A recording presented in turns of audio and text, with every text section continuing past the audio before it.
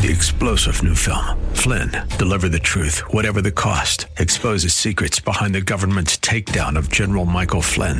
Flynn knew what the intel world had been up to. He ordered the first audit of the use of contractors. This set off alarm bells. He told the truth. He was the most dangerous person for Donald Trump to hire. They had to get rid of Flynn.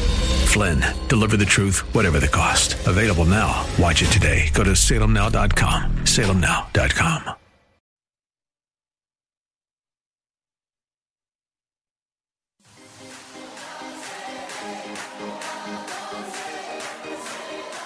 Welcome to Let Us Reason, a Christian-Muslim dialogue with host Al Fadi.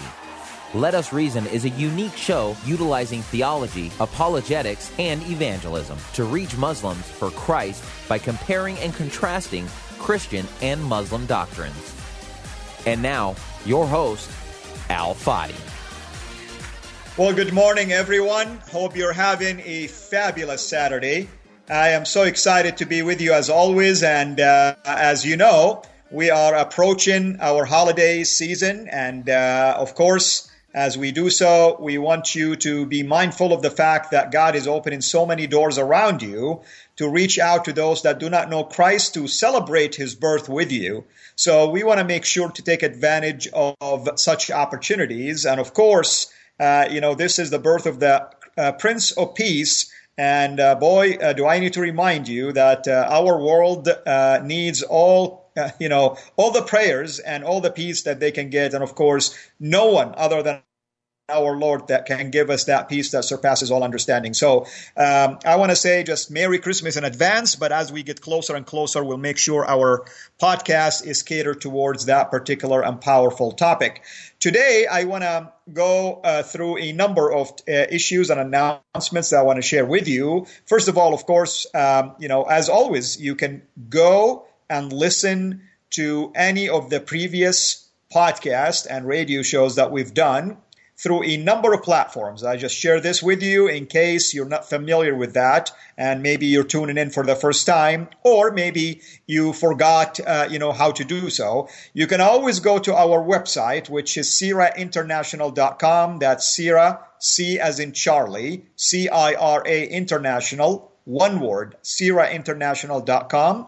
And in there, in the main, like the homepage, there is a section called Let Us Reason. You click on it and you'll see all the archive show. Now, there is another platform that you can also go to listen to previous shows up until April of this year, and that's SoundCloud.com. And in there, you search for Let Us Reason or Al Fadi Let Us Reason or Let Us Reason, a Christian-Muslim dialogue with Al Fadi. However you want to put it, it's going to come across and you'll see which one. You can also go to, starting from April of this year, moving forward, we have another platform, and that's basically Omni Studio. O-M, as in Mike, N as in Nancy, Y. Omni Studio. And in there, you'll be able to listen to also additional ones. I'm working with the team to see if they can even capture all of the previous ones, but just to be on the safe side, at least from April of 2018 until now, Omni Studio is the place to go for most of the updated, podcasts. You can also go to iTunes, and in there, you'll be able to have all of the shows from the beginning in 2014 until now. So these are the different platforms. We have selected some that we converted into a YouTube stream. So in YouTube, there is some select podcasts under basically our channel, which is CIRA International. With that said, I want to encourage you to go to our YouTube channel, which is CIRA International. Again, one word, C-I-R-A, C as in Charlie, C-I-R-A International. Subscribe, become a subscriber to receive notifications about any released videos. And at the same time, we really encourage you as we approach the end of the year to become a supporter, financial supporter through Patreon. You'll see that in there. You become a patron through a platform called Patreon, where you can give as little as $1 and as much as the Lord puts in your heart. You can become even a monthly giver. And all of that will help us to stay on the air, will help us with the production of videos and so on and so forth. So with that says, I want to give you basically an announcement that in 2 weeks from now, on December, less than 2 weeks actually, December 18th, that's a Tuesday, myself and my brother Sam Shamoun, we will be doing a number of videos in studio and recording them, but also we'll be doing a YouTube Live and Facebook Live. So if you want to keep track of the exact times, which we haven't finalized yet, and the topics we'll be talking about, just go to my personal Facebook page, which is alfadi.sira. That's A-L, F as in Frank, A as in Apple, D as in David, I, dot, C as in Charlie, I, R as in Romeo, A as in Apple, alfadi.sira.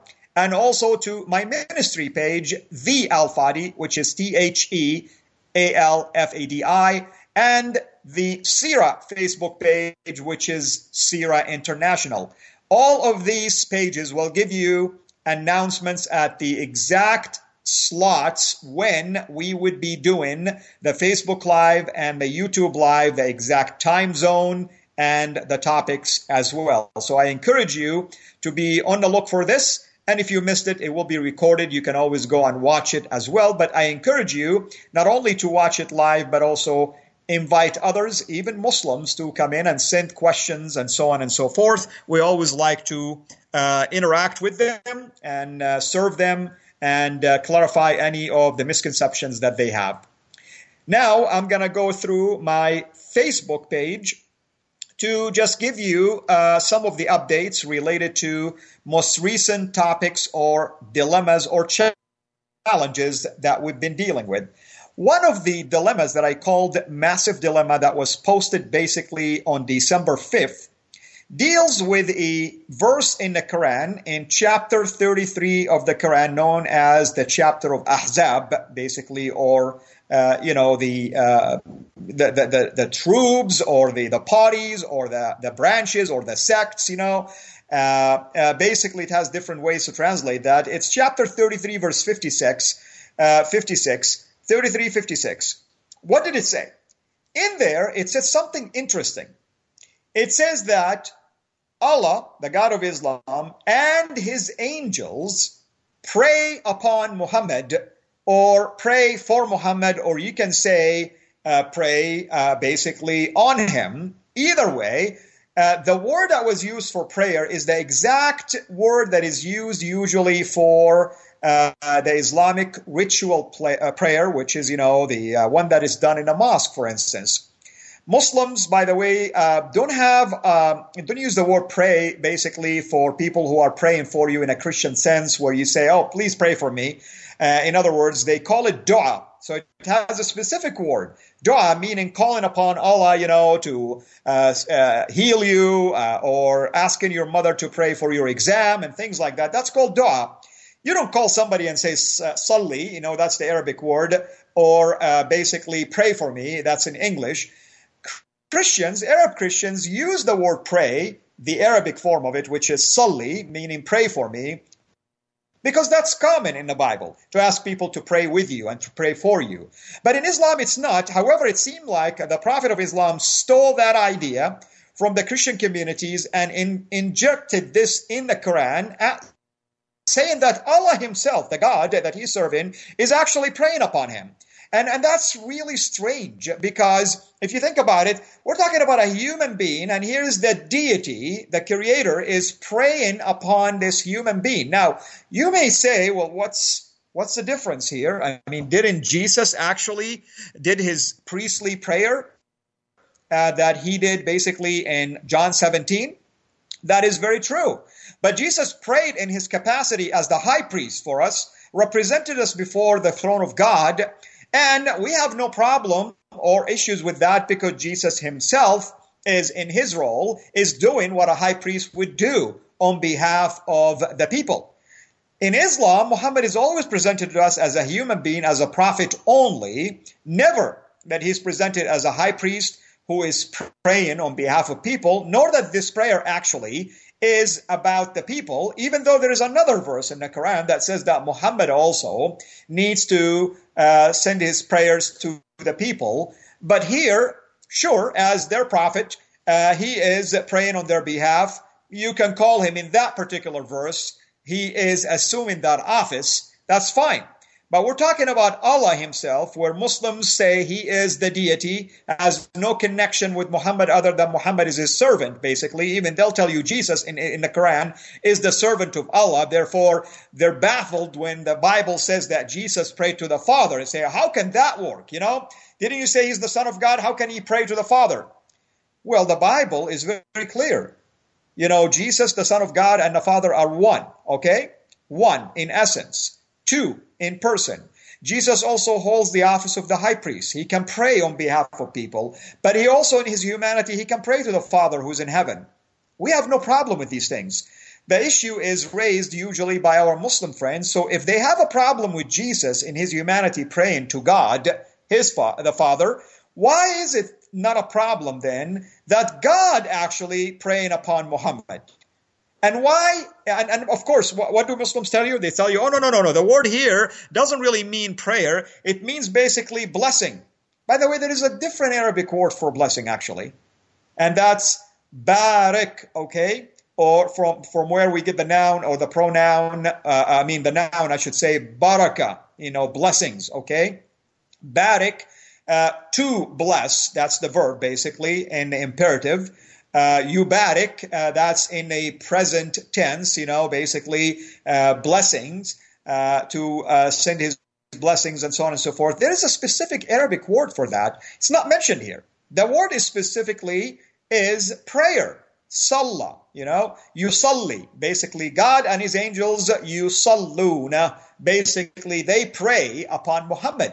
Now, if Allah himself is sending blessings, why does he need the help of the angels in this case? Isn't he the giver of blessings anyway? But here's another problem also. Anytime a Muslim goes to pray, whether in a mosque or at home, and they stand and they kneel down and they go all the way down and prostrate and they finally sit down before they close their prayer, one of the things that they will repeat basically is a prayer for Muhammad and comparing him to Abraham. Okay, and they will say in the prayer, I'm going to just kind of summarize it for you, asking God, oh God, pray upon Muhammad and the family of Muhammad as you prayed upon Abraham and the family of Abraham. Now that sounds strange, okay? But like I said, our Muslim friends say, no, you're misunderstanding. The word pray here is blessing. In other words, what it means is, oh Allah, send your blessings upon Muhammad and the family of Muhammad as you have sent your blessings before, basically, upon Abraham and the family of Abraham. So that's the first, basically, stanza, if you wish. The problem is, after you say this, the very next section of the prayer is, oh Allah, send your blessings upon Muhammad and the family of Muhammad as you have sent your blessings upon Abraham and the family of Abraham. Did you get this? The first one, the word is pray. The second one is the word blessing. How can the first one, pray, means blessing, when in fact the next passage immediately in your prayer is asking God for blessing? Why would you repeat it in two different forms? I don't understand this. Why, if pray meant blessing, why do you have to repeat another passage about blessing? Is it being unsure that God heard you the first time? Or is it indeed that the word pray here has a different meaning? So what is the point behind this post that I have in there? I wanted to show my Muslim friends that you have a problem with us worshiping our Lord who is God incarnate. He is God who appeared in the flesh to us, to serve us, and to elevate us also from our shame by saving us from our sins, giving us basically a place in heaven in faith, by our faith in Him, through His grace that He has bestowed upon us, and His righteousness, basically, because He saved us from our sin and He rescued us from the judgment, and we were justified before a holy and a just God on account of what He has done. But He is God who appeared to us in the flesh. That's what the scripture teaches. This isn't like something we have invented. In fact, I would argue even the Quran confirms that Jesus is divine who appeared in the flesh. We find this in chapter 4, verse 170 to 171, where the announcement came from Allah himself to Mary, that Allah himself is sending his word to be born out of her, and the word that will be born out of her, his name will be Jesus Christ, basically the son of Mary. Notice, a person. The word of Allah goes into Mary and comes out as a person. Isn't that a form of incarnation? Is the word of Allah separate from Allah? Because it described Jesus in that passage in the Quran, chapter 4, verse 170 to 171, that Jesus is the word of Allah and the spirit of Allah. Notice, his name is the word of Allah, and in his nature, he's a spirit. That's exactly what Galatians taught, basically. Paul, in Galatians chapter 4, verse 4, says, in the fullness of time, God sent his son, born of a woman, born under the law. And then in verse says, God sent the spirit of his son. God in his nature is a spirit, but he took on the form of a servant in the likeness of man. That's what Philippians 2, verses 5 to 8 teaches. So you can see how there is contradictions in Islamic theology when it comes to the person of Jesus, yet the same glorification is actually applied to Muhammad, who Muslims will tell you he's just a human being and a servant. And I would agree with them. He is only a human being and a servant. And therefore, how can the Creator prey upon the creature? That's the dilemma. And that's what we want our Muslim friends to basically think about. Here is another post that we basically a challenge, if you wish, posted on December 2nd. And one of our Muslim friends, unfortunately, keeps coming with bogus claims, with things that are untrue, and exposing his lack of knowledge about what Islam teaches. And he claims to be even a leader in his community. And people like that, by the way, I like to challenge publicly simply because their followers are watching what they're doing. And I want their followers to see that what they're telling their followers is one thing, their knowledge is a totally another story. Okay? So we asked this particular fella to present to us. He kept emphasizing that the Quran is an infallible, perfect, and complete book, which, by the way, anybody these days, Muslim and non-Muslim, Arab and non-Arab, can just go and Google the manuscripts of the Quran and all of the critical assessment and criticism that is done about them.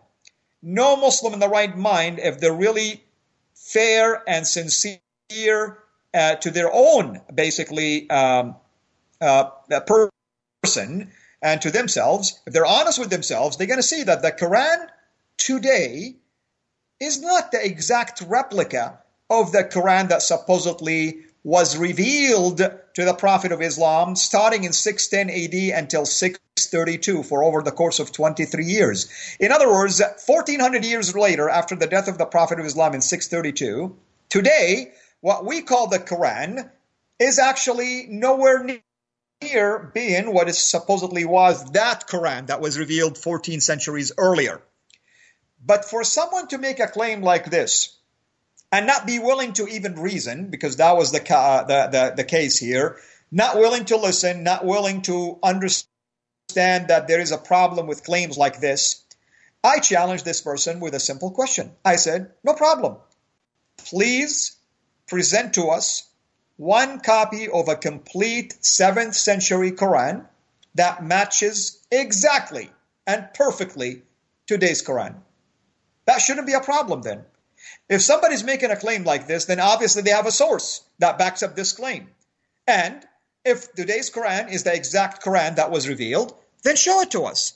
Obviously, the way out of this immediately is like, oh, it was perfectly transmitted basically orally. How can anyone say something like this? When in fact we have so many evidence that this oral transmission resulted in variant text readings. Different ways to read in text, different way to pronounce in words, different ways of meanings. So even with that claim, you're actually digging a deeper hole when it comes to this claim that the Quran we have in our hand today is a perfect Quran. Pray for me as I'm doing my PhD in this field, basically, to try to show that there is no way, no reasonable way, no logical way to say that today's Quran is an exact replica of the 14th century earlier Quran. In fact, we don't even have a copy that is complete of a Quran that existed 14 centuries ago. The closest to having a complete copy, not even 100% complete, is an early 8th century Quran. Remember, the Prophet of Islam died in 632. That's basically early 7th century. 100 years later, now we have something called the Topkapi manuscript, and it's almost complete, about 98 to 99% of the Quran.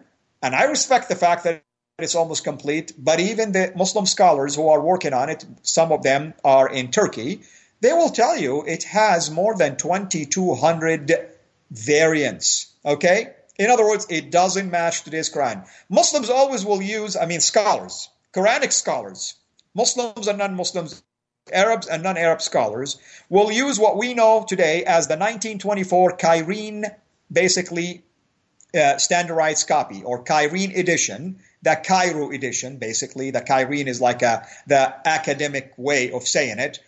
Today's Quran is known as the 1924 Cairo edition according to the readings of Hafs. That's the reading that is based on, but it wasn't based on any existing manuscript. It was based on the oral transmission of this reader, Hafs, that existed also about 100 years after the time of Muhammad. So right there, we still have a problem. And every time there is a manuscript, it's always compared to this so-called the 1924 standard Cairo Quran or edition. And even this almost complete Quran, the Topkapi one, that dates early 8th century, the Muslim Quranic scholars are honest enough to tell us it has about 2,200 variants. In other words, it doesn't match today's Cairo edition. So this is the reason why we had that particular, basically, challenge in there. Now, let's move on here to also reminding you, please go to our YouTube channel, Sira International, and watch our video series that has been launched in the last at least 3 months. It's called Scripture Twisting 101. Scripture Twisting 101. What is that? The Scripture Twisting 101 basically is a series of videos that I did myself, Sam Shamoun, and David Wood together. And we took one verse at a time from the Bible that our Muslim friends like to use sometimes to try to prove to you that either it means Muhammad in the Bible or that it doesn't mean what we as Christians believe it to mean. Usually, it's taken out of context. Usually, the human basically thought is interjected in it, taking the work of the Holy Spirit, taking away basically the context, and the list can go on and on and on. So we took one verse at a time, whether it deals with Muhammad in the Bible, whether it denies the deity of Christ or denies the person of the Holy Spirit and his deity, and so on and so forth. And we've been going through this on a weekly basis. We release it. You'll find it on YouTube. You can also go to our Facebook page, The Al-Fadi, and my personal page, alfadi.sira. In there, we end up sharing it as well in there. But I encourage you to become a subscriber of our YouTube channel, Sira International. Again, that's C as in Charlie, C-I-R-A International, simply because when you subscribe, you begin to receive notifications every time a video is released. Well, our time is approaching the end of this particular show.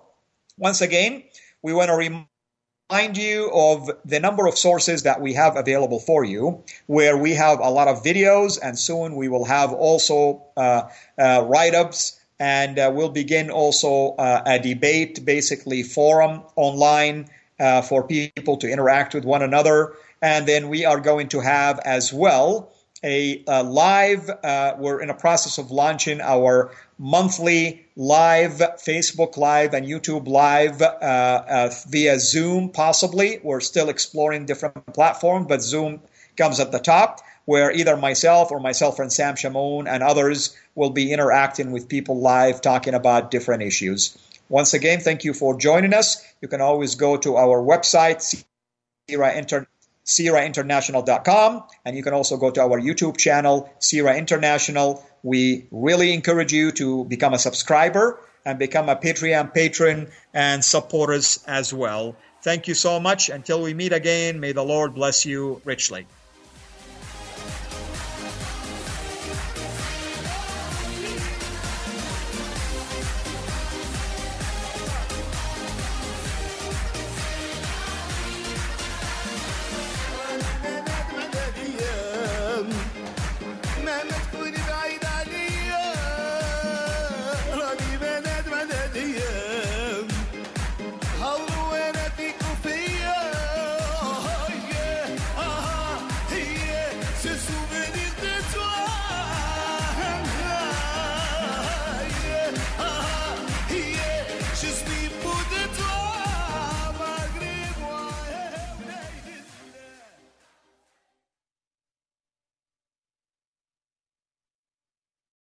3-star general Michael J. Flynn, head of the Pentagon Intelligence Agency, knew all the government's dirty secrets. He was one of the most respected generals in the military. Flynn knew what the intel world had been up to. He understood its funding. He ordered the first audit of the use of contractors. This set off alarm bells.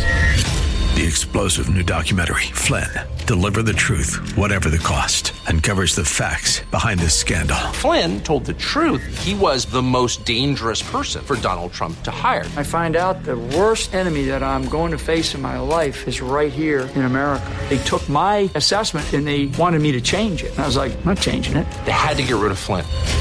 With in-depth interviews, archival footage, and never-before-seen personal records of the man behind the headlines. I just felt like I was drowning. Flynn, Deliver the Truth, Whatever the Cost. Available now. Watch it today. Go to salemnow.com. salemnow.com.